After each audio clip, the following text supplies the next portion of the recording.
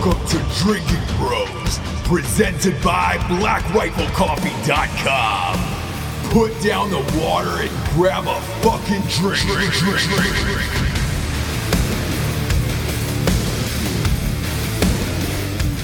Welcome to Drinking Bros.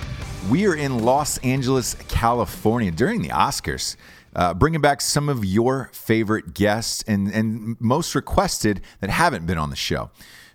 Jared Taylor, Mr. Bert Kuntz, and I have flown out for 2 weeks, and we'll be hitting you with some of the best guests we've ever had on the show in our history, and we're unbelievably proud of these episodes. That being said, we weren't going to make the celebrities sit with us as we stroked our dick to Strikeforce and Black Rifle Coffee and talked about every sexual position under the sun in which we describe our sponsors. But we also didn't want to take that out of the show. So we're going to do it for you right now. First and foremost is BlackRifleCoffee.com. Don't drink this before sex. You don't want a dirty bed. You don't want a brown bed to start your day.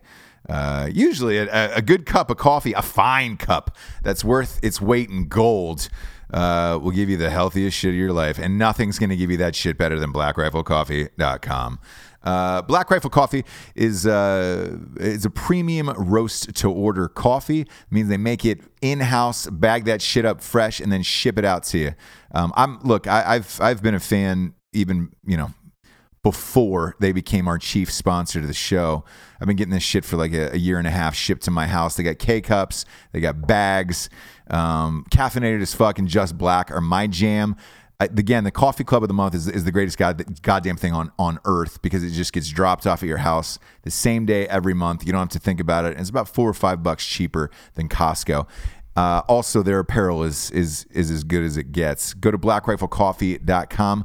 Type in the promo code Drinkin' Bros for a one-time use of 20% off. Can't say enough great things about Black Rifle Coffee. Next up, we got StrikeForceEnergy.com. Strikeforce is my go-to. It's my go-to lube now. Not only do I drink it to work out, not only does it last longer than 5-hour energy, but it gives me that boner that I need to get me going through the day. Strikeforce Energy comes in 4 amazing flavors. We're talking about lemon, orange, original, make America grape again. It's a tasty tiny little tin pouch. You rip it open, squeeze it, it goes into every liquid available. And you can kick the can, kids. You do not need the fucking can anymore. You can get rid of Red Bull, Monster, Kickstart, all that jazz. Find a wedding in your area and donate all those cans to tie behind those fucking cars because you don't need them anymore. Go to StrikeForceEnergy.com. Type in the promo code Drinkin' Bros for 20% off. They also have a subscription to the month club, and they ship everywhere in the entire world. It's my pre-workout. It's my fucking jam. I drink that shit every day. The grape's my favorite. Next up, we got GhostBed.com. Ooh, sleep so good, it's scary. Also, like if you've ever fucked a ghost, I know we talked about Bobby Brown, who said he got raped by a ghost one night. This is the bed to do it on. This mattress is not only human friendly, but it's ghost friendly. So if you're out there and you're saying to yourself, oh my God, I hear a window opening or some billiards cracking on the pool table downstairs, I think there might be a ghost here. Chances are you can invite him up and fuck him right in this bed. Go to ghostbed.com/drinking bros. And that'll give you all the sweet deals you're looking for. Typically, they're giving $50 off and 2 free pillows. But I know the deals have gotten bigger because their beds have gotten even bigger and better. They also have a cooling bed that is out now. That is, it's about 15 degrees cooler. That way, if your wife is bitching about the thermostat, about cranking it up, you can buy her this bed, throw some fucking sheets on it, and she'll never know that the bed is cooling itself, so you can let her hike it up to 75 and be a total bitch. I'm kidding. Love you, babe. Go to ghostbed.com/drinking bros and get them dills. They've also got a new Craftmatic one that's fucking dope as shit. It's got like USB plugs in it and flashlights and the whole shit. And they got a pay-as-you-go plan. So if you're saying to yourself, hey, I really can't afford a mattress now, this pay-as-you-go plan is the one for you, and they can space it out over a couple years. Next up, we got Grill Your Ass Off. These are new to the show, but not new to my heart. I've been following these guys on Instagram for about a year, And I started liking all their posts, and they were like, fuck, dude, we love Drinking Bros. We love to be on Drinking Bros. I'm like, fucking awesome. Grill Your Ass Off has got the best seasonings for meat. I'm talking about chicken, steak, lamb, you name it. They've got seasoning for every fucking meat you could possibly imagine, and they're 100% veteran owned. So go to grillyourassoff.com. Use the promo code Drinking Bros for 15% off.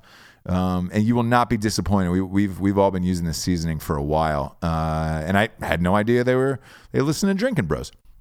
But I love their Instagram. That Grill Your Ass Off Instagram is fucking incredible, and their seasoning. Look, it lives up to the hype and it lives up to the pictures. They also have some cooking videos on YouTube that are fucking entertaining with a bunch of hot girls. So you can't go wrong there. Go to grillyourassoff.com. Type in the promo code Drinking Bros for 15% off. Next up, we've got the Caillou app. That's Kayu. This is a free app that is now available everywhere. Starting March, it started March 10th. So March 10th, this app dropped onto the world. What it does is it combines travel, lodging, let's say you want to meet up like Tinder. You're going to a concert, you're going to Coachella, you can split the cost for everything. You can see who you're sharing a hotel with, or maybe going on a cruise together. You can split it up with some people, see their ratings. I'm not saying you can or cannot fuck them. You're your own person. You make your own fucking decisions in this life. But I have a feeling there's going to be a lot of hookups on there. But also, like, let's just say you want to go bird watching or hiking. You can find some people on there, hook up, see their ratings, make sure they're not serial killers, and get loose with them. That's Kayu. Go to the app store and type in the Caillou app and grab that shit. They're having a St. Patrick's Day party too in Charleston, South Carolina. If you show up and you have the app at the doors, you get to drink for free at all the bars, which is a real nice goddamn thing. Plus, Caillou was started by two Green Berets out of Fort Bragg. So download the Caillou app, no strings attached. It's just fucking free. Last but not least, we've got Sig Sauer. Some of the finest firearms in the biz. They're so great, they're not even giving a fucking promo code. They're just like, yo, we think we have the dopest guns on the planet. Prove us wrong. Go to the website. Go to sigsauer.com and check out their assortment and large collection of firearms. Some of the best in the biz. And they were also in the Christmas sketch that Matt, Evan, and Jared did. If you want to check it out, only 38 million people have checked it out. So if you want to be 38 million and one, by all means do it. And just know that they are using Sig in the fucking video itself. Go to sigsauer.com and peruse their catalog. This is going to be an awesome set of shows over the next couple months. We are live from Los Angeles. Let's kick it off.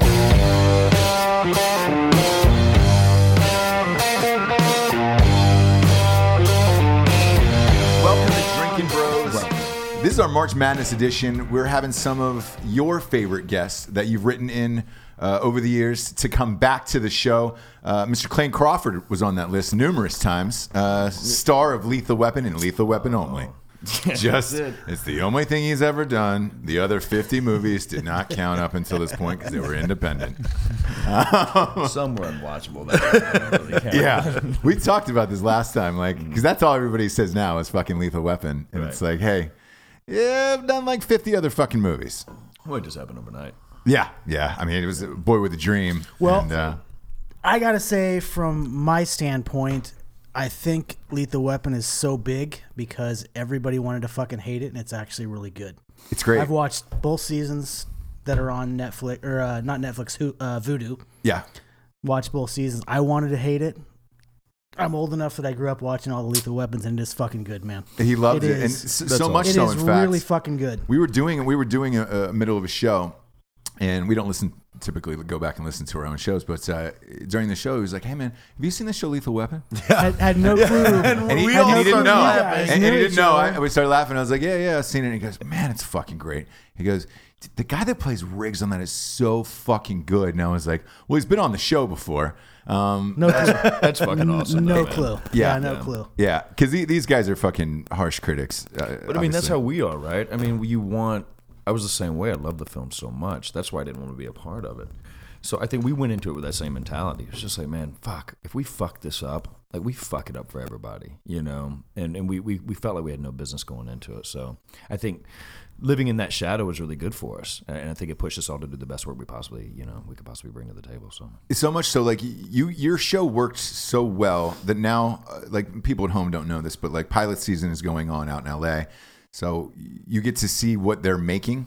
They're trying to reboot a bunch of classic movies, like trying to create the Lethal Weapon success on television with these other, like Magnum PI was casting. So they're remaking Magnum PI at CBS. I'm and like, it's like, that one's like, come on. Like it's a blatant It's just so difficult. And I mean, attempt. Again, we got so lucky because if they would have made me audition for this, it would have never happened. You know, the fact that somehow someone saw something and they made me an offer, which never happens, right? You always have to struggle to try to get any job you get. So the fact that they put us together was just lightning. Me and Damon playing off one another. It's great. It's just lightning in a bottle, right? It's And I think good. it helps that D and I know funny, but the dude who took what I think is arguably one of the greatest scripts that Shane Black wrote, which was Lethal Weapon, the original script. I think it redefined how we saw cop drama and comedy, right? And buddy comedies, if that. So what Miller took when he took that pilot and kind of revamped it in a way, you know, kind of brought it up current. I think he and I have got such a singular vision on what we want the show to be. I think that really helps, having him in the writing room and then having me on set, and he allows me to kind of rework scenes on the day, and whether that be with dialogue or with work with the director, he allows that so that we kind of maintain that one vision throughout. Because I think that's what happens on network shows. You get 15 guys in the writing room, and you have the network and the studio and all these notes coming from executives who are just fearful of losing their job. So if they don't make a note, then they're not doing what they should do to kind of meet the status quo, which in turn it could be a note that's completely, you know, bullshit. It's something bullshit, for lack of a to better say word. that Absolutely. that was my idea. Yeah. I was the one that plugged they in want on their that. finger, and that was the fucking worst part about second season is they all wanted their fucking thumbprints on it, because the first season they're just like, the chances of this succeeding are pretty slim to fucking none, right? So good luck, guys. Yeah. You know? And they just let us go, and by the time it caught on, we were fucking finished shooting the season. So yeah, when we came back, that was the biggest hurdle, is they had notes, fucking write up character notes, and like how I should play Riggs, and maybe he should get a haircut, and maybe he should start wearing. It's like, are you fist fucking? Yeah, me? we're already we're already season in now. We're now past you want to that. give notes? Like, Yeah. come on, guys. We're past that as a group, and that happens all the time. And like I've said to you numerous times, it's executives at home who want to watch this with their friends or lovers or girlfriends or whoever the fuck, and be like, see that line? I did that. Yes, I did that's that. it. That's the it. only reason they're putting any input in. Yeah. Not because, hey, what idea did you come up with that is a huge success? No. Yeah, it's just I did that. It's just that I did that mentality. But see, where it's but the other problem is too, you have these directors that come in, and that's the other problem, right? You've got these, every single episode has to be someone new. And they spend the first 2 days just trying to get to know the cast and, you know, get over those personality hurdles, right?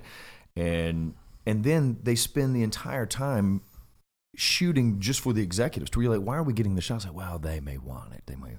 Yeah. Who the fuck is they? yeah. Why don't we just make the best show possible and then just see what the fuck happens? Yeah. You know, which is what we did on the first one, and that's really tough. You know, because again, everyone just lives in fear. Yeah, and you're directing an episode. Yes. But again, like directing before, like primetime drama, after the director, which was Mick G for the first one, once he creates this world, you're just coloring by numbers.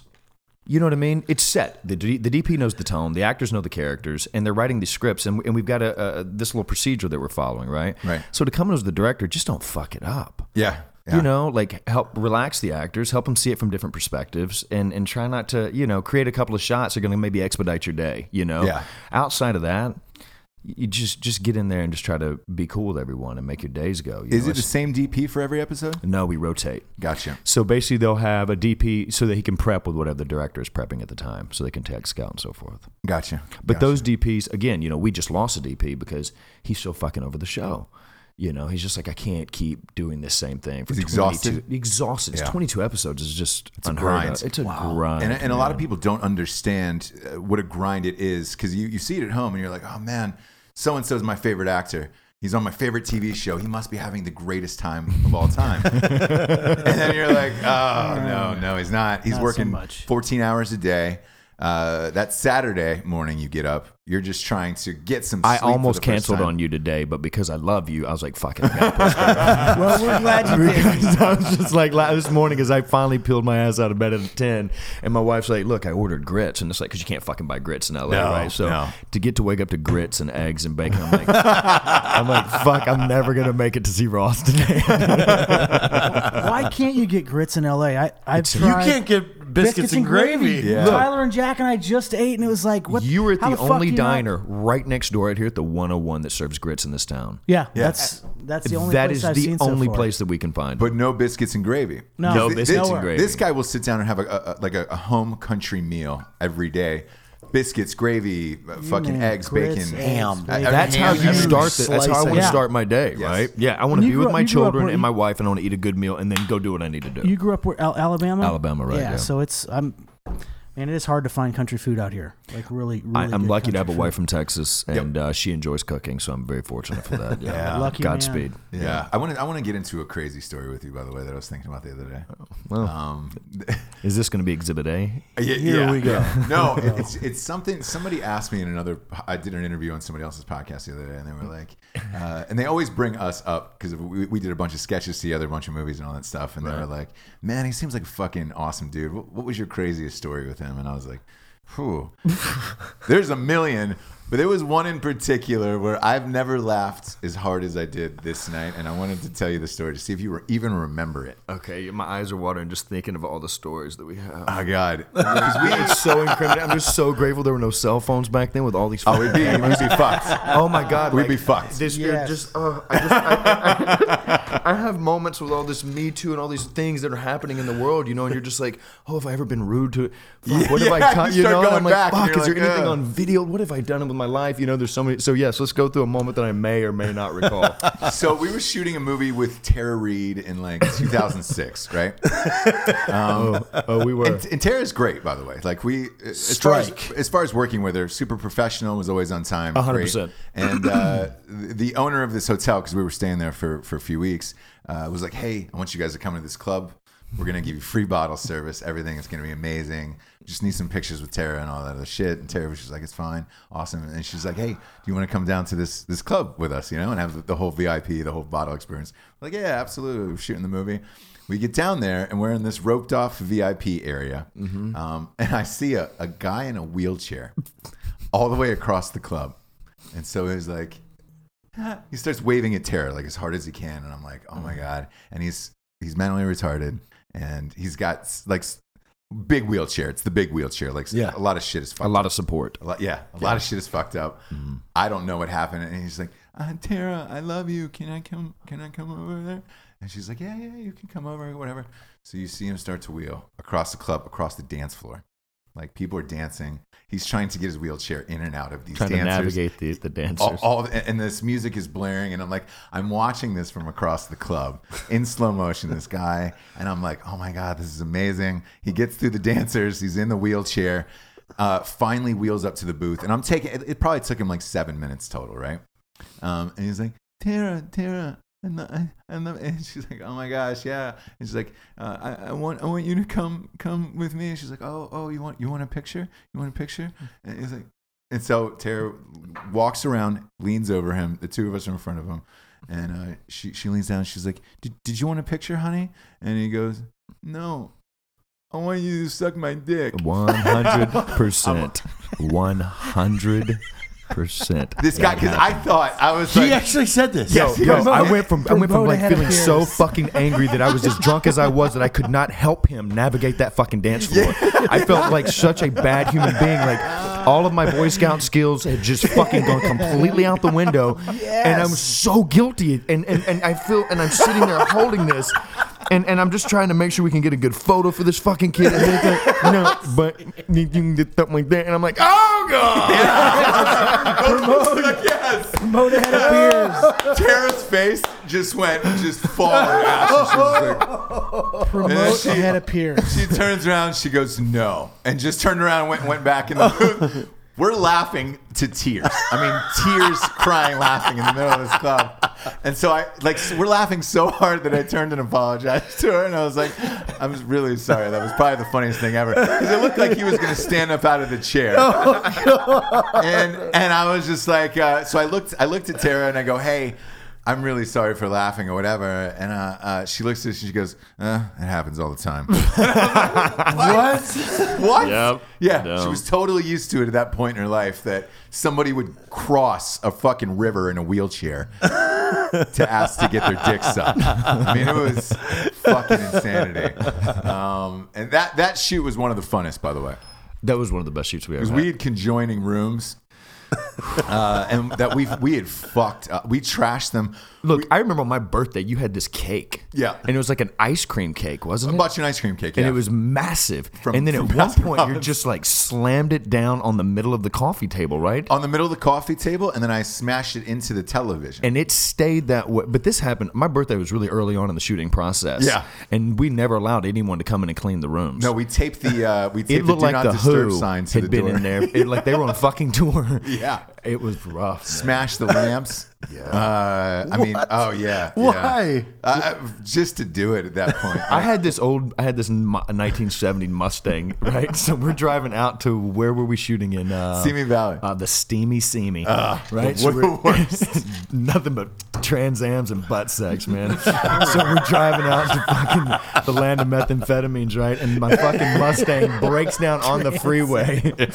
And we had to fucking get this fucking towed back. So I had no transportation. So we just lived on this film set and had like great actors coming and going at all times. Yeah. So every day there was a different like huge celebrity like Vinnie Jones and This was that The bowling thing. yeah. 7 cent split. They changed it to strike. Strike. Yeah. Yeah. But they like Vinnie Jones I who own showed it on DVD. Oh, there you go. Yeah. So, you and my dad. Yeah. And my mom. And my mom I forgot as well. about your My mom. mom. I've watched it quite a few times. Yeah.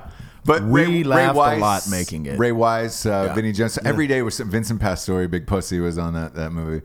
Every Big day there was Pussy? somebody new, and they were like, I mean, it was fucking The Human chaos. Jukebox, Johnny DiMaggio. Oh yeah, Bender from Futurama. Johnny No D. shit. Dude, he does every because having a 5-year-old and an 11-year-old, I have the broad spectrum of all cartoons, right? Yeah. He's on 100 different fucking shows, man. Everything.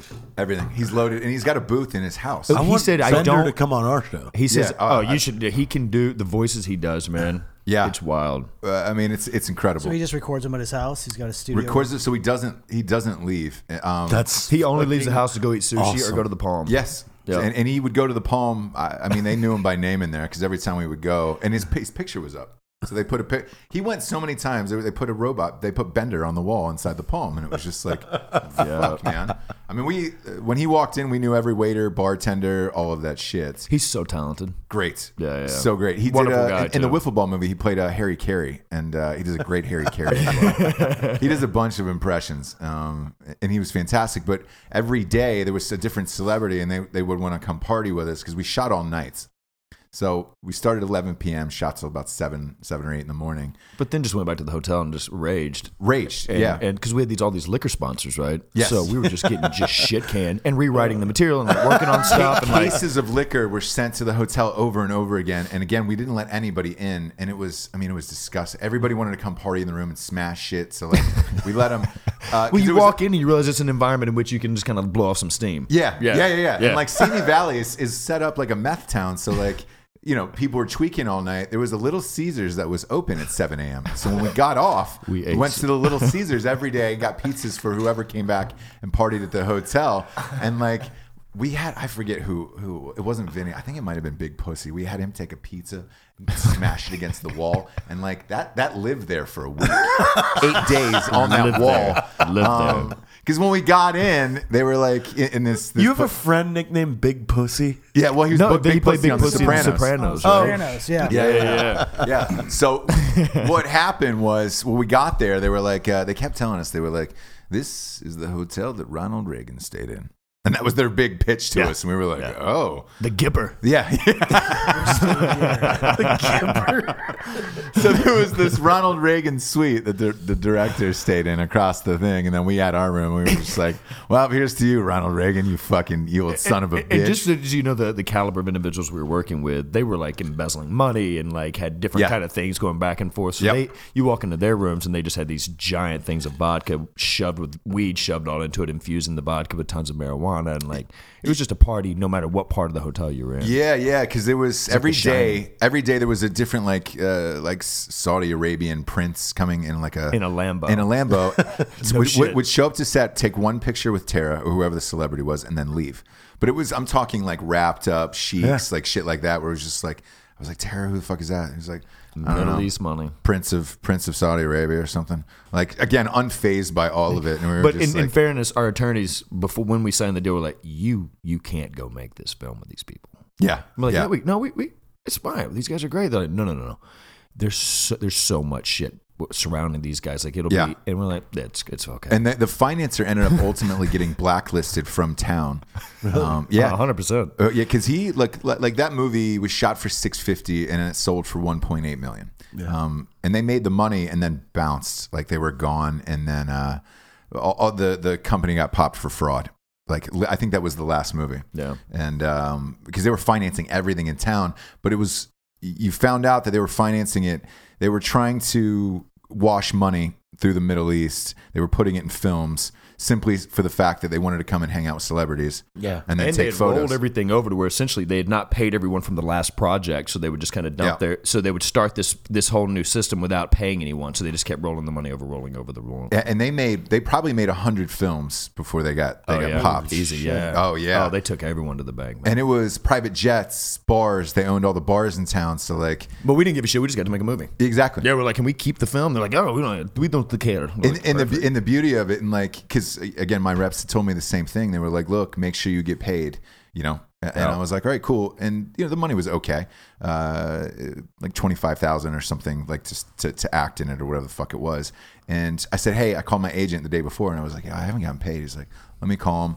And called the producer, the financier. He's like, hey, you got to pay Ross or he's not going to come to set tomorrow or whatever. And they're like, no worry, we'll send somebody over today.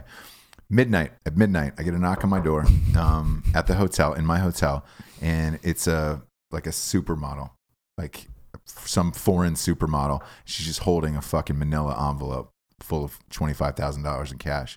Nice. And she was like, are you Ross? And I was like, yeah, I'm Ross. She goes, hands me the money at midnight. I counted it, texted my agent, and he was like, well, it showed up. It's in cash, and looks like we'll be shooting tomorrow. And that was the deal. And like, for any filmmaker or anything out there, like, you do what you can to get the first movie made, because you know that it's not. You don't know until later. And you ran into this on a movie you directed too. You don't know until later that if the movie is good or bad, but you have to make the first one to gain that experience. Yeah. Like that one you shot with the guy from Rocky. Yeah, I mean, I think that's it. It's naive to go into these processes thinking that you're gonna make Boys Don't Cry, in this film. Right? Exactly. You have to make these films just to understand the whole process of it.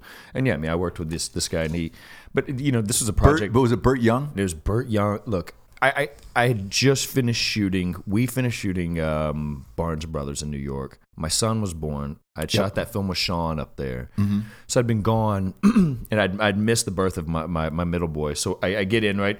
And this guy calls me up. He's like, hey, I want to go make this film. And I'm like, man, I can't go to St. Louis to make this film with you. And he's like, well, can you just fly out and help us work on the script and just like look at the material? So I get out there and I'm talking to this guy and I go, so what do you want to do with this film? He goes, I just want to make a movie really bad.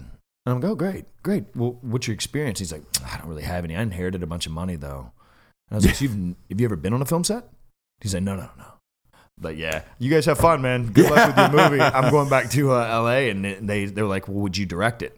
And I was like, fuck. Yeah. But they end up giving me, it's Eric Roberts, Burt Young, Eddie Furlong. So I get like the misfits of Hollywood all out there in St. Louis trying to make this film. And it was a disaster. But I learned, what I learned was. But you learned valuable. so much, 100%. Because I remember you came over to my house and you were like, "Yo, man, they offered me to do this movie, but the script is terrible." And but I want to direct, and it's something, and I was like, dude, direct the fucking movie. You'll gain so much experience, and then going forward, you'll be able to use all the fucking experience. Which is the most valuable lesson I learned, which is if you don't have the proper blueprints, which is your script going in, you're gonna the house is gonna fall down, right? You're gonna get in the edit, and it's not there. So regardless of how you think you've designed the scene, or whether you've choreographed it in a beautiful way, or you've even tweaked a couple of lines, if the script's not there, you just don't have a film. No. Yeah. No, and a lot of people don't realize that, and like writers, there's a lot of studios that don't realize that. Oh yeah, Yeah. What's something you worked on that you thought should have did better than it did? I think Love Song for Bobby Long was such a, and I had a very small role in that film. Travolta, Travolta and Scarlett Johansson. We talked about Travolta on the show before. Open mouth kisses, always and wet. Men, he'll just come up and give you an open mouth kiss on the mouth and wet. I mean, it's look, wet. He is the sweetest guy. I get out of the van my first day on set, and I'm on the phone with my mother. We're shooting down in New Orleans, and it's my mom's birthday. It's in the middle of June, and Travolta's getting into the van, and I see him, and I'm like, and I'm trying to talk to my mom, and he comes up to me, and he's like, and I was like, it's my mom's birthday. Just 1 second. He's like. So I hand him the phone, right? And he takes the phone and he's like, what's your mother's name? I was like, Faith Crawford. He's like, hello, Faith. Happy birthday. This is John Travolta. I'm so excited to be working with your son. Blah, blah, blah, blah, blah. Hands me the phone back. Sweetest guy in the world, but then I get an open mouth wet kiss. And there was no Me Too moment. You move on with your fucking day and move on with your life. Look, there's uncomfortable moments, right? There's bad dates. There's rape. Right? Yeah. And then, I had a lady the other day tell me, who's one of our transpo, and she goes, Clayne, I'm 55, and if men stop whistling at me and asking if they can fuck me, I'm going to be really pissed off. Yeah. She's like, that's fucking flirting. Yeah. She's like, if you can't flirt with me, then what the fuck are we doing? I know. She goes, I'm not on Tinder or social media. Yeah. She goes, you can say, I want to fuck you, and I can say, well, get the fuck out of here. I'm driving. She goes, and I go about my fucking day. I go to Chick-fil-A, It's true, man. Steve Howie was here last night.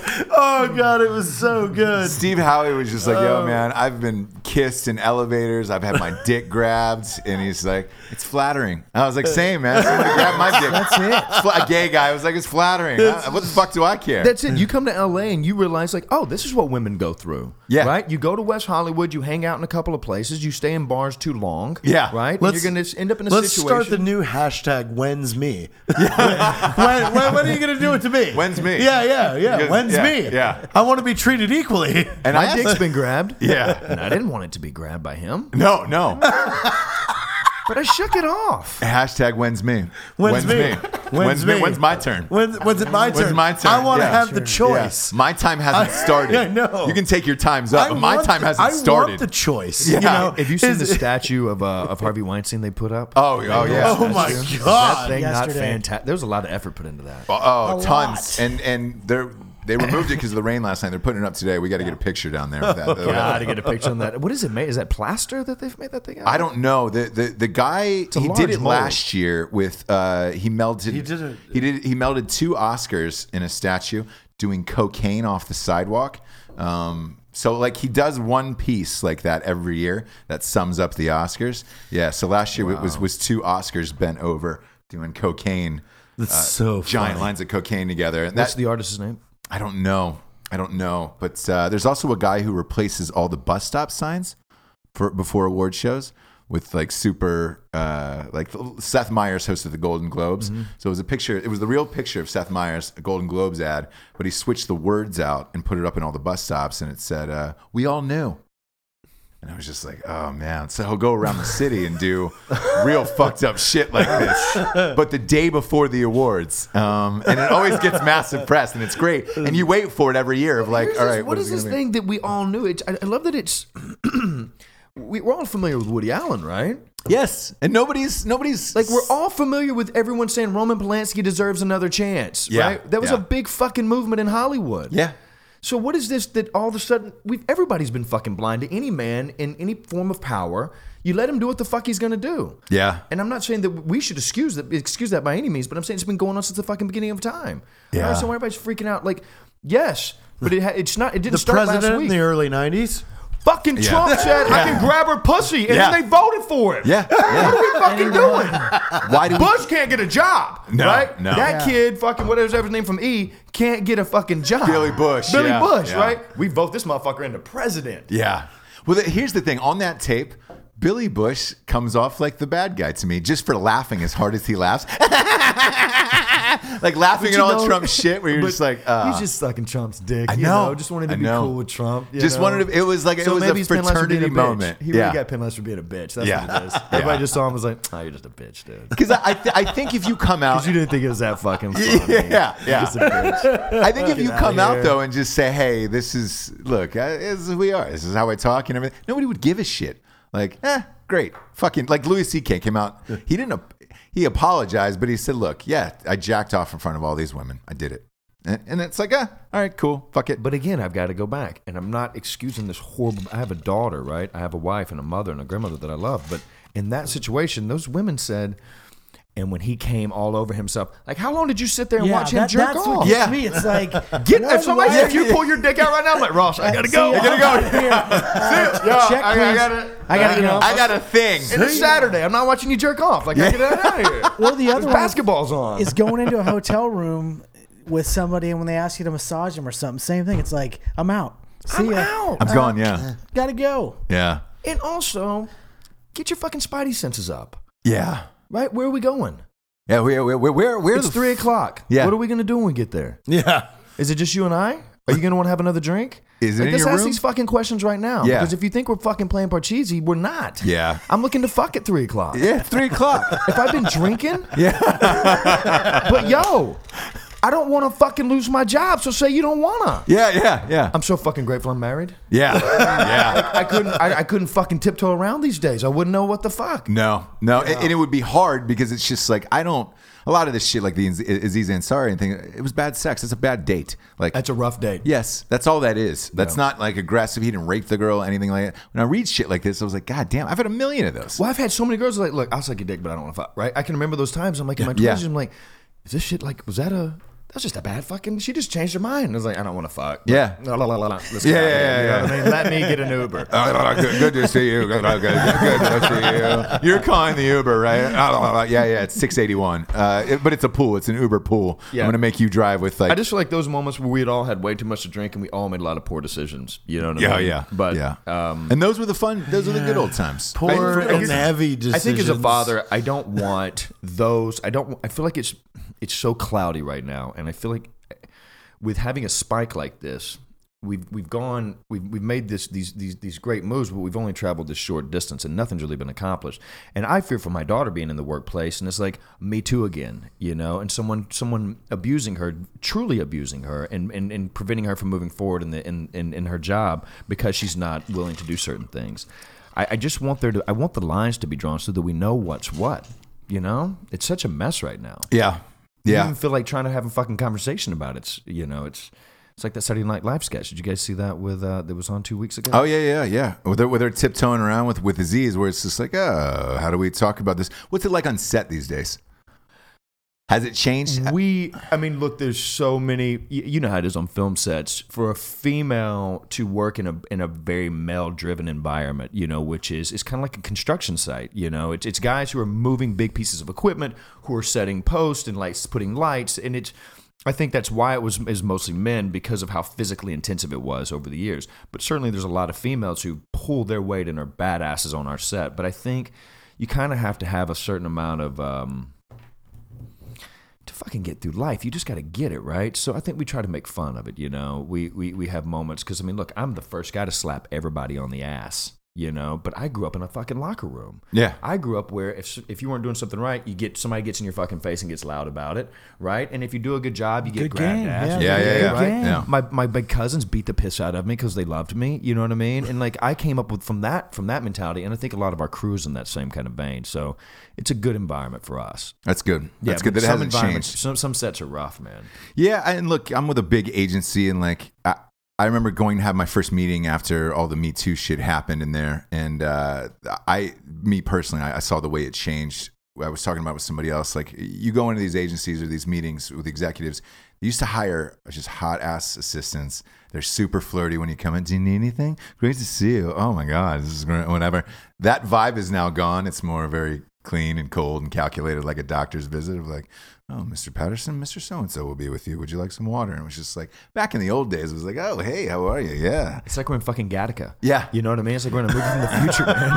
Yeah. You know? Very cold and calculated. And it's just like, oh, all right, cool. That's right. The Me Too thing happened. And, But it's like you said with the females, like Shannon Sharp, you know, he's like, if a female walks into my office, man, I'm going to put a trash can in the door. Don't let the door shut. You know, you don't want to be alone with a female. Yeah. Yeah, it's weird. You don't want to be in that situation. It's weird. I want to bring up a story that not a lot of people know. You did a Weinstein movie in Australia, The Great Raid.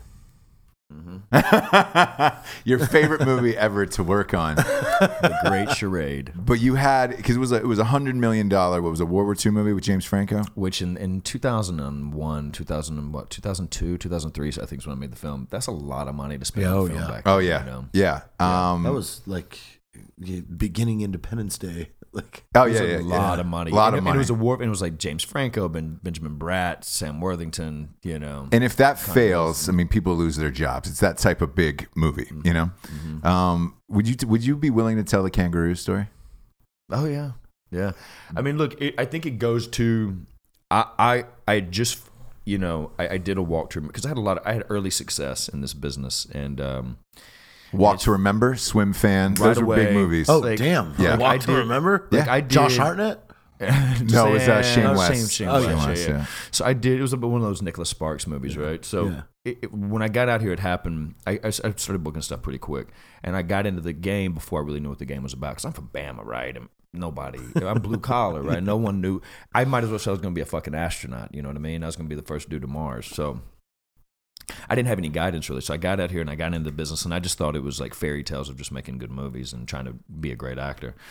So I hit Walk to Remember. While I was shooting a Walk to Remember, I booked Swim Fan. Literally shooting in Wilmington, I get the call that I'm going straight to New York after that. So just like this ride started to happen, right? And then I get back to LA for like 2 weeks, and like you're going to Australia to go work with John Dahl. And it's like Joseph Fiennes and all these great actors, you know. And I'm like, Franco, James Franco. I mean, Connie Nielsen, you know, tons of great actors. And Logan Marshall Green. And so we go to Australia and we get there, right? And we get the script, and it's right before we go to boot camp for like 2 weeks.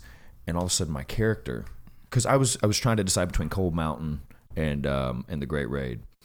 And John Dahl called me on my cell phone when I was in Alabama at my farm. It was just like, I'd really love if you come do this movie, yada, yada. And I was just, and I thought Rounders was such a great fucking film. I'm like, I got to go work with this cat, right? So I get there and I get the script, and like my character's almost been cut out of the film. There's probably 40 pages that's been cut out of this thing. It's just really been condensed. And I'm like, holy shit. I call my agents. I'm like, I'm not in this thing anymore. I got to get out of Australia. I can't be here for 6 months making a movie that I'm not going to be in. I'll just be, you know, my mom won't be able to recognize me. You know, military, right? So we all look the same, World War II. So they're like, look, just go to boot camp. We'll figure it out, right? So I go to this thing for 2 weeks. I get out, and I was not happy. So I was fighting with all the Australians and everything, yada, yada, yada. So it was a bad fucking scene, man. I was sneaking out of boot camp and hitchhiking into town with Max Martini, the other actor that was on it, right? Yeah. They know Max. Oh, yeah. Yeah, dude. So Max would be with you. 100%. So we had to sleep in these fucking World War II tents, right? That World War II tents. It was like two posts and a drape, Who was right? running that boot camp? Dale Dye. That's Captain exactly. Dale Dye. Wakey, wakey, hand off Snakey. So we're out there in this fucking hellhole of Australia in the middle of nowhere, right? So we're sneaking out and we're finding booze, and we find this bar, and we're able to eat burgers because they give us fucking rations. Like, we have these things we have to cook, and it's because Dale is Dale. Like Dale is Dale, and he wanted us to fucking be in it, and we were in it. And I kept trying to tell him that I was an actor. You know what I mean? And a week of this, and I was like, I grew up in Bama, bud. I can operate a carbine, right? And so we go through this process, but during this thing, because it's 2 weeks, we've got over 150 extras that are going to make this raid, which was the greatest extraction in military history, which was on Cabanatuan, right?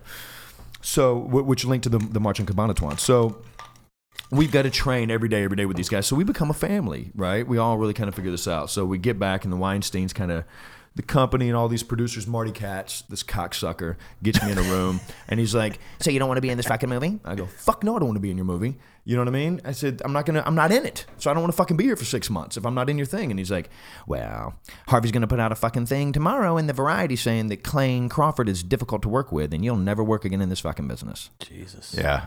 I'm like, dude, I'm 23 at this point. I'm like, man, I just got started. I was like, I'm just not in the movie, Marty. I went through your fucking boot camp. I don't want to, I can't do this every day. If I'm not in this film, I've got other offers. I do want a career in this, right? Trying to talk to him is being a man. You know, I'm a dumb kid. I really don't know what I'm doing. And he goes, the press release will go out tomorrow, plus the amount of money you cost us to set back production to find another actor. I was like, fuck it. So I go through it, and it was hell, right? So about a month into shooting, we're leaving these rice fields where we've been shooting this film, or the sugarcane fields, and we've all loaded up. It's been a long day, and the extras have to drive themselves in, but the actors get bussed in from these condos in Surfers Paradise, outside of Brisbane in Australia. So we load up in a van, and a lot of the extras are leaving, and this guy Woody, he jumps on his motorcycle and takes off, right? We all say bye to Woody because Woody's just a good dude, you know, and we're following behind him, and a kangaroo, so right, traffic goes this way, right? So it's opposite in Australia. So a kangaroo comes out of the ditch and jumps in front of Woody. Woody hits the kangaroo, and it pitches his body off the bike at his ass over his head. Oh, shit. So as he's coming up over another vehicle coming in, I mean, it was like if we had set it up and choreographed it for 2 weeks, we couldn't have got it on the first take, right? He's up in the air, and the other vehicle hits him and knocks his head off his body and throws his body. Clean off his body. Yeah. Probably 50 yards ahead of, to the backside of that vehicle. And the kangaroo's over on the side of the road. Fucking Woody's head goes behind the kangaroo. The kangaroo's like kicking, and Woody's head's behind this thing. And I'm 23 years old. So, and Max is in the car, and Mark Consuelos, Kelly Ripa's husband. And we all jump out of this car, and we're just, kind of fucking shocked for a second. And we've been seeing, we're also desensitized. This was right after 9/11. And I really think that changed us as a country, and how we perceive violence and how we perceive, I think it was difficult for us to separate. We'd seen all these, Armageddon had come out just, recently. And, right. and so you're watching this.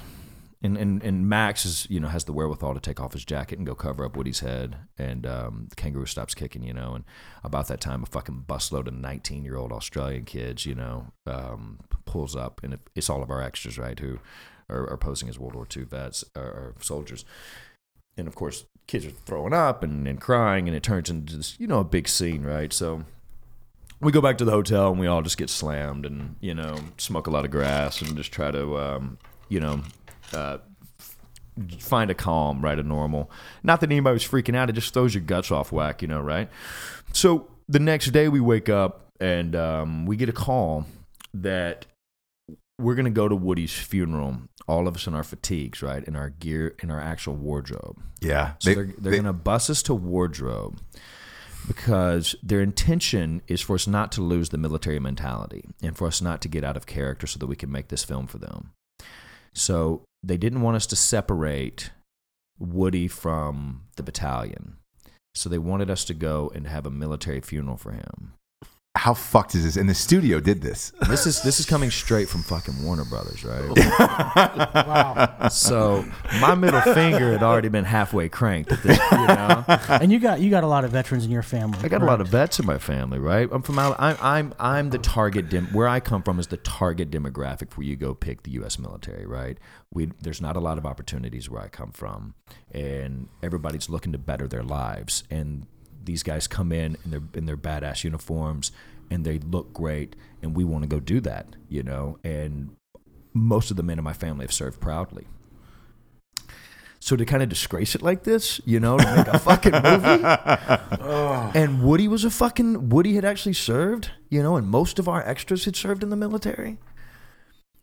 And it was such a fucking kick in the junk, And of course Max and myself and Mark and a few of us were just like, "Go fuck yourself," you know. And we obviously didn't go, and we did our own thing for Woody. And But that's to this day, that is the craziest story I've ever heard, where it was just like Hollywood thought it was appropriate. Like, hey, yeah, give him a military. Harvey Weinstein is this whole thing with him, you know, it's I think we need to realize that a lot of men in power, not all men in power by any means, but some, especially in this Hollywood circle, are just bad fucking human beings that are so insecure, they bully everyone into doing whatever the fuck they want. Right. And if you don't do what they want, they threaten the very thing you've left your family for. Like, all of us are from somewhere else, and most of us from some small towns where we've always wanted to be a performer, and we've come out here with this big dream. We've put everything on the line, and they use that to their advantage. And they kind of they dangle this carrot, you know. And I hope that this movement, if nothing else, just sheds light on corporate America and the studio system and how it's ran, you know, because it's just really poorly, and it's never is it done with love or tact. Yeah, and Sunday, tomorrow's Oscars, they're supposed to address it like a Time's Up thing, and it's just like, oh yeah. That's They're doing gonna be interesting. The whole thing is because you have Ryan Seacrest doing the red carpet. Stars are trying to debate now whether they're going to talk to him because he was one of the accused, which I've met Seacrest a few times. I think he's asexual. Like, he's not for men or I couldn't tell you if he was for guys or girls. It's tough to defend. You don't want to defend anyone. You don't want to get involved in this stuff. But I know I'd met Mr. Weinstein, and he was a fucking scumbag. Same. Right? Same, yeah. I've met Ryan, and, you know, he just seems like a really great dude. But I've also met fucking Masterson, and he seems like a great dude. Yeah, we played and softball this with Danny motherfucker Masterson. Can't keep getting accused by people. I know. You know what I mean? Yeah. So it's like, It's great. Yeah. fuck, man. Yeah. You know? It's, I don't know. It's fucking chaos. Let me ask you this. We've been asking some of our guests this. Who's somebody you would want to play in a biopic? Ooh, good question. Yeah. Because we've had this question with a lot of actors who've rolled through. Mine's Ric Flair, obviously. Oh, fuck. I really want to write a fucking Ric Flair's. I read his book. I really want to write his shit and then play Ric Flair. We've been trying to get him on the show. He's gone up and down through some health things, but You know, I mean, look, if they ever did something like Eddie Vedder, you know. Ah, shit, that's a good one. Yeah. Remember when we saw that Pearl Jam show? Fuck, do I remember? Craziest that thing ever. So Pearl Jam plays out here on a Sunday night. That was at the Forum, wasn't it? Forum, yeah. Fuck yeah. Forum. And I got tickets, and I was like, yo, I could just get tickets to Pearl Jam. Let's fucking go. We get these great seats. We go to see Pearl Jam. He's on stage, and they end up going for like 4.5 hours. I know he said at one point he tore whatever signage that was down that was behind him. That was some kind of advertisement. Advertising, yeah. That's not what the fuck this is. You know, they rip it down. Yeah. Like, we're gonna sing all night, and we're just. But the best time we saw Vedder was at the Wiltern when it was just him on that big rug, and he did the Into the Wild album. Yeah, just the End of the Wild album. And he had some lady in a lab coat that kept bringing him different guitars. Yeah. Just present them and then take his, you know. He's incredible. But at that Forum show, he gets up, he tears down the advertisements, and he's hammered. He drinks red wine, but straight out of a bottle. That's his jam. On stage. Good red wine. Like, it's expensive. And it's Sunday night at the Forum, and everybody in LA is a fucking pussy. It's like, people are starting to leave because they're like, oh, I got to work in the morning. This is crazy. This has gone on too long.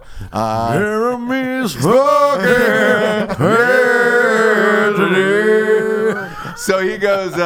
He's looking out. He's foggy. He's got red wine, and they've stopped serving at this point. Stopped serving at this point, and he's tired of squinting. And he goes, "I'm tired of fucking squinting. Turn on the lights. Yeah.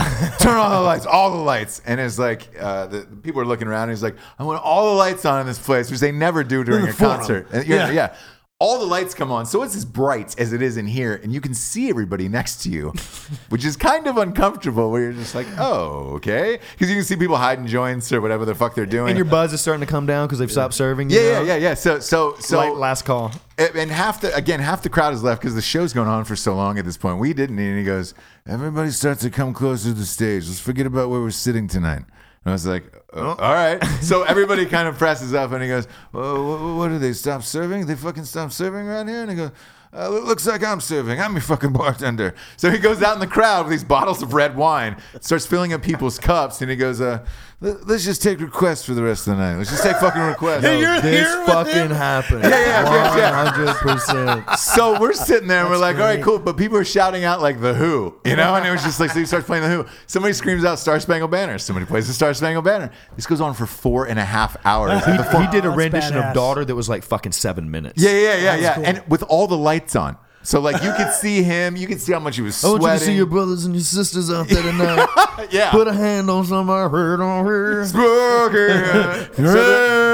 There is nights like that in LA that you have where you're like, holy shit. Tell the time that we were in that fucking, what was the bar when Prince just got up on fucking stage? Oh, we've heard this. Oh yeah. I've dropped that Prince story where he came in at Green Bar, Dude, we were or the Green backstage. Door. Yeah. Someone got us into Dave Matthews it's Dave Matthews. Yeah. And Julia Roberts was walking around backstage, fucking handing out drinks, serving shots. Yeah. just walking around. And you were like, there is great Hollywood nights. Like you had What's this that moments that if I call my buddies in Bama, I was what like, the man, fuck? you know where I was at? I was at Dave Matthews tonight, and by God, pretty woman walked by with a damn tray, and they're like, shut the fuck up.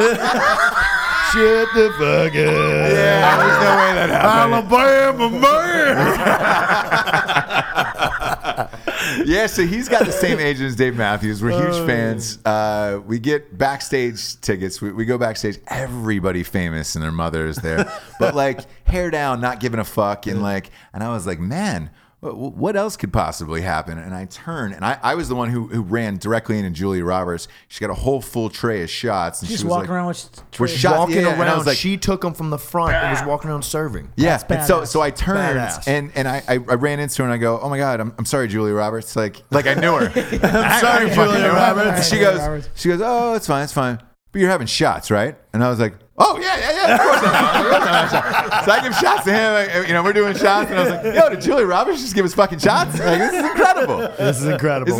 We can barely pay our rent, but this was incredible. This is incredible, yeah. So, we really wanted to meet Dave because he was a cool guy. We were a fan and all that shit, and we didn't. So we're there backstage for like 2 hours partying with everybody, and it was a fucking blast.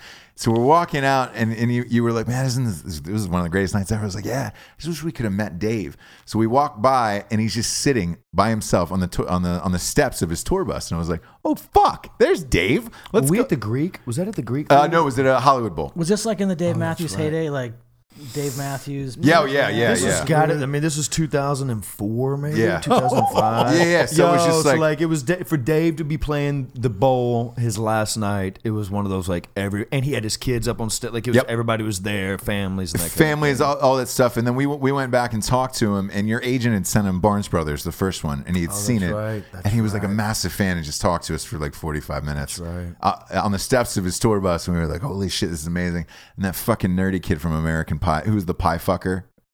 Oh, Sherman? Oh, no. I forget what his name was in real life, but What's his name? he Stifler?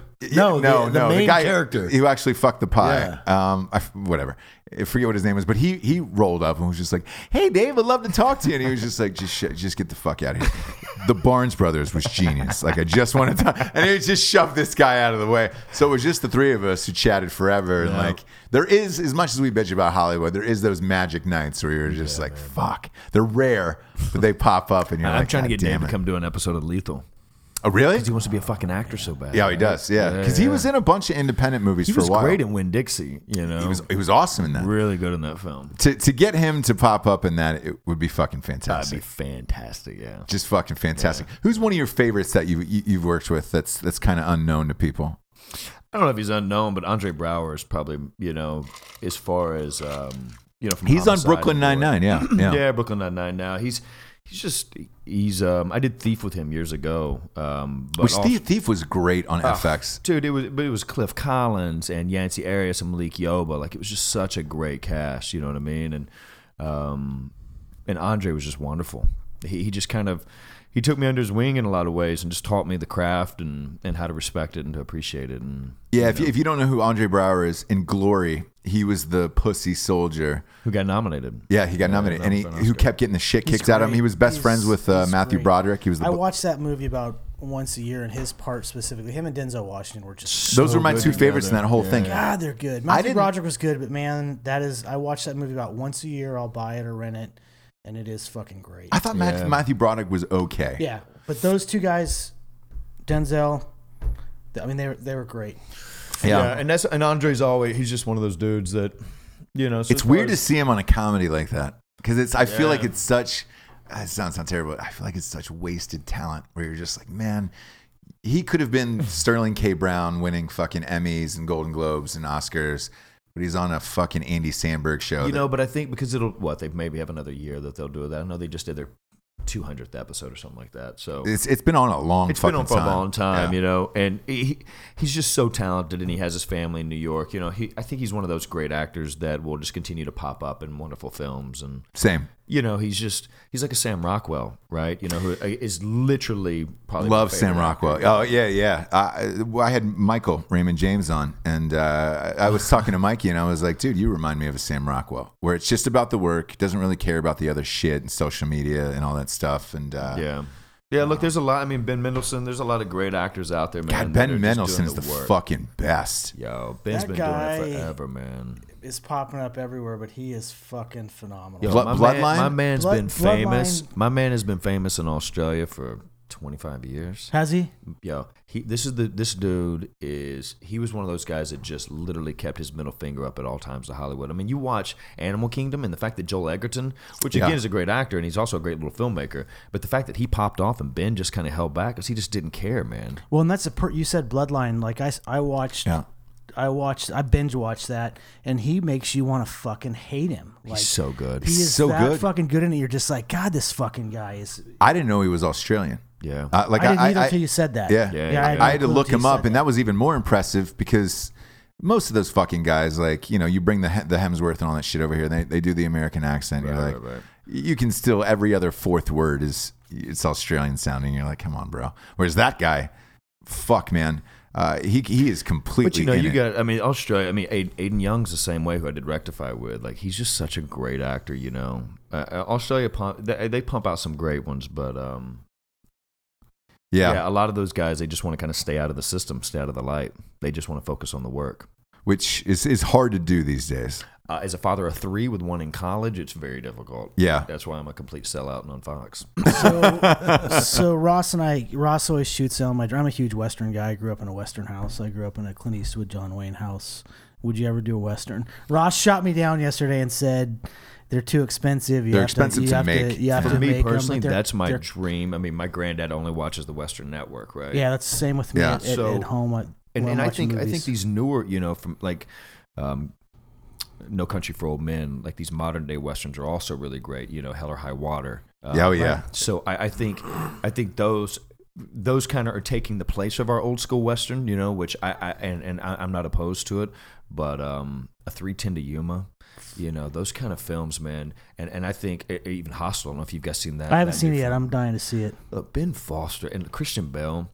Do you want to know why the Oscars are complete fucking bullshit? Hostel's not nominated for anything, but Get Out is nominated for everything. Like you can't watch Get Out. You know what I mean? Well, the difference is nobody's seen Hostel. Like it didn't. I can't. And I guess everyone's seen Get Out, right? Because it's the young demographic. It crossed right? 300 worldwide, and it's like for Hostel, I don't even know how much it made because there's literally hardly any reporting on that fucking, like, that movie's invisible. And Scott Cooper makes only great films. I mean, I don't know if you know Out of the Furnace and Crazy Heart. Yeah. I mean, he's just such a fantastic filmmaker. So it's sad that the award shows are like our news outlets, and they're just, you know, they're driven by agenda, and it's really sad, you know, even with our accolades. Yeah, because these fucking films that are nominated, like, I was real shocked that Get Out was not only Best Picture, Best Director. Screenwriting I can see, like but Best Picture, like, fuck, man, it's just a horror movie. It's just a low budget horror movie. It's shot well and it looks cool. Again, I think a film like Black Panther is so inspiring. Did you see it?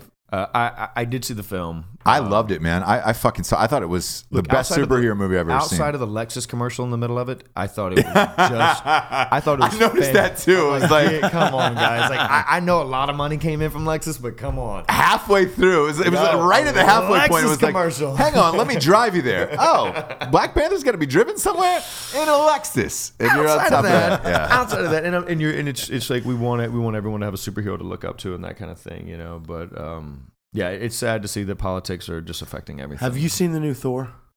I'd love to. God. See? He won't watch his it. favorite. He keeps making fun of me. I'm like, this is the breakthrough It might be the greatest superhero movie outside of Thank you. Outside, he's been waiting for this. Outside keep of the telling second him, Batman, it it is might be the greatest superhero film. The greatest thing about that is you aren't watching a script at that point.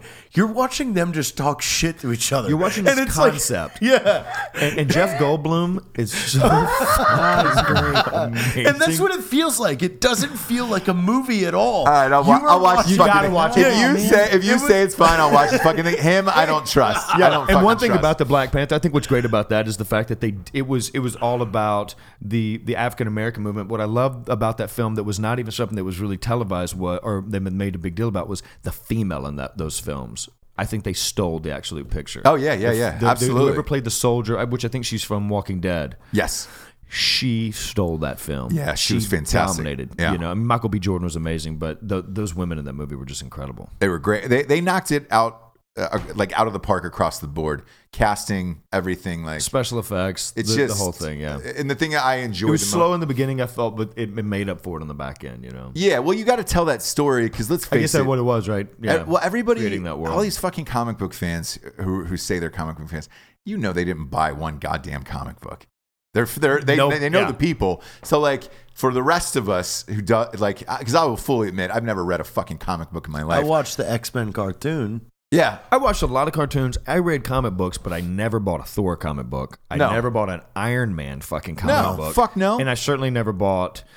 I didn't know Black Green Panther was a Lantern. superhero until they did I didn't know it, Black and Panther was a superhero All right, either, cool, yeah. and I'll watch it. So like, I was getting him and the Phantom confused from my grandfather's newspapers. Yeah, Right? okay. The Sunday newspaper would have Yeah. like the Phantom, and I was like, is that the Black Panther? So I couldn't, yeah. yeah. So when I saw it and they were setting up the world for somebody like me who knows nothing about comic books, at least I was like, all right, here's where they're from, here's what they're doing and why they're going there. Yeah. And I didn't mind that slowness because it was telling me the story, where everybody else was like, oh, great, you know? Let's just get to the fucking... Everyone was great, and again, I thought it was directed really well. So for as far as superhero movies goes, which I haven't liked the Star Wars outside of... what was the one? Yeah. The fighter. What was the Rogue? Rogue was a Rogue, yeah. But all the other ones have been garbage, right? Yeah. Would you consider doing a superhero movie? At this point, Back the man. truck up? Yeah. Back the truck up. Is there anyone in particular that you're like, yo, this is one I I'd think like I should to be play? playing Gambit, you know? Yes. Thank you. Cajun. You would kill Gambit. A little French. Yes. Do you have the accent? Man, look, I'd fuck up that accent, you know? Get me down there with some of those Cajun boy for a minute and... Yeah. light it up. That's a great one, actually. And I would be a think, great one. I think as of today, Channing Tatum is actually attached to Gambit. Yeah, I know they've been trying to get it going. I think the best one, though, I'm really excited to see this Venom. See what Tom Hardy does. Really? Oh, Venom? yeah. I haven't heard about that. Tom Venom, Hardy oh, is it's great. playing It's what he's Venom. been And I'm talking like a $20 million indie style Sony Pictures doing like Marvel film. Oh. Yeah. So Yeah. apparently, and they said he puts on a clinic. Oh, Tom Hardy's one of the best Look, there man, is. do you watch Peaky Blinders? Yeah. Yeah, he is when he fucking gets on there. phenomenal. He's crazy, man. How does that not get nominated for everything? I don't know, but he does. He's another one who doesn't do press, barely social media. Like he just started an Instagram maybe 4 or 5 weeks ago. Perfect. Like, and I'm not a shameless plug here, but And he was wearing all your he's shit. wearing all our stuff, and I'm just like, how the fuck did that happen? That's amazing. But Yeah. I mean, just a good dude, and everybody I talk to says he's a good dude. But Peaky Blinders, his fucking part steals the show. Like he steals the show. Fucking Yeah. phenomenal. Yeah. like just a good dude, really good dude. Well, we're at that point in the show where we get to the drinking bro of the week, and again, we've been giving it to our guests.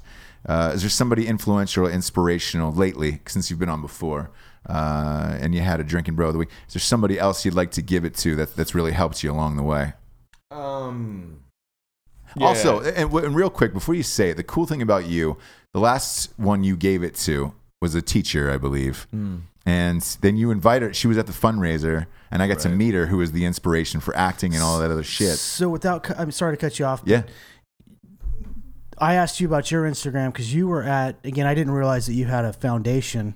Yes. And We you just guys recently started. It's all you very guys new. were Yeah. together at it, but when I went and researched your foundation, it's pretty heavily. So the Drinking Bros community is a huge vet community, and that's the first thing that popped up on your foundation, the Clayne Crawford Foundation, was vets, your grandfathers, your family members. So, man, what is the foundation? So these guys, the Drinking Bros, know. Yeah. Here's the thing. I'm not sophisticated enough to have a cause that moves me on a daily basis. For me, I think anyone who just doesn't have an opportunity. So I go to children first, and then women, and then vets. You know, I think that as far as like, I don't like to use the word unfair, but raw deals sometimes. So what I did is I created a foundation that essentially I started within my community, and I'm trying to find other charity groups that are grassroots, that are kind of doing things on their own. So we started with this backpack foundation, and this is ran by my buddy's stepmother and this other lovely lady in this small little town in Moody. And these women are in a garage putting together anywhere from 60 to 250 backpacks full of food, and then drive them around to these different homes for these children. And they're desperately always trying to raise money. So I thought, why not have a beautiful dinner where I can raise money for these guys? And if I can give them, 10 to 30 grand, then my community and the people that I'm inviting to say, hey, come to a charity event, they can actually see their money go somewhere. And I feel like it's best to kind of touch base in your hometown and then kind of let the ripple effect happen and kind of begin to branch out, because I think when you're fortunate enough to make a good living in whatever it is that you love, and we're all of us sitting at this table are affected by that, then you want to help others. And I think the biggest issue is we don't know where our money's going, and we certainly don't want it to go to overhead or to company cars, right? So you want to make sure that we're genuinely helping the individuals who need the help, and that all of the resources are going to them. And so that's why I created a foundation. So I just basically, we're doing a barbecue in May, and we're working with a small little, it's called Three Hots and a Cot, which is in this small little town of Clay, which I'm from in Alabama. And they are essentially giving vets and their families, helping them get back on their feet and get health care and help them have job placement. And so those guys are struggling out there. So we're going to do a barbecue and try to have some music come out and donate the money to them. And also we're working with a small music group who this gentleman works by himself, and he's trying to help children with autism overcome their disability with the power of music.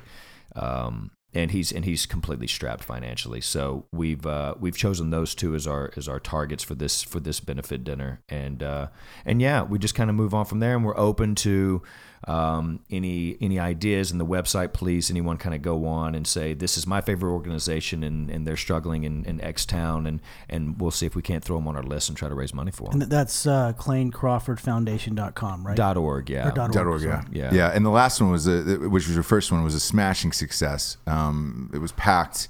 Everybody was wonderful. Actually, you want to give the Drinking Bro of the Week to Goose's mom? I'd love to do that. Yeah. And look, we're fortunate, right? This I think that's the one thing about doing, the show, is that it affords me the opportunity to use this kind of this bleep of fame to kind of raise money for these guys. So I think that's kind of been our main target. So let's give it to her. Yeah, Mrs. Gossett. Yeah. No. This is horrible. She have a different last name? Well, I just call her Goose's mama. That's what we call it in too, Alabama, yeah. we call everybody mama, right? Yeah, that's it. Same in Georgia, where it's just like, oh yeah, it's Goose's mama. She'd never listen to this, so it doesn't matter. The thought's all that counts. Yeah, exactly. We'll keep it with Goose's mom. The backpack program. Yeah, exactly. Well, and you fuckers listen and know how much of an asshole I am, and I'm angry, and I wanted to hate Lethal Weapon because I'm a huge Mel Gibson Lethal Weapon fan. But if you haven't watched the TV show, fucking watch it. It's good. And it is literally one of your favorites. It is. Yeah. And I'm not a huge TV guy. I like westerns, but He's Bert from TV, but he's not a huge TV guy. Yeah. It's not too late to say it, JT. I'll get up and walk out of this fucking podcast. It is too late to say, because we're all going to get up and walk out of this podcast. Clayne Crawford, thank you for being here. For Jared Taylor, Bert Kuntz, I'm Ross Patterson. Good night, everyone.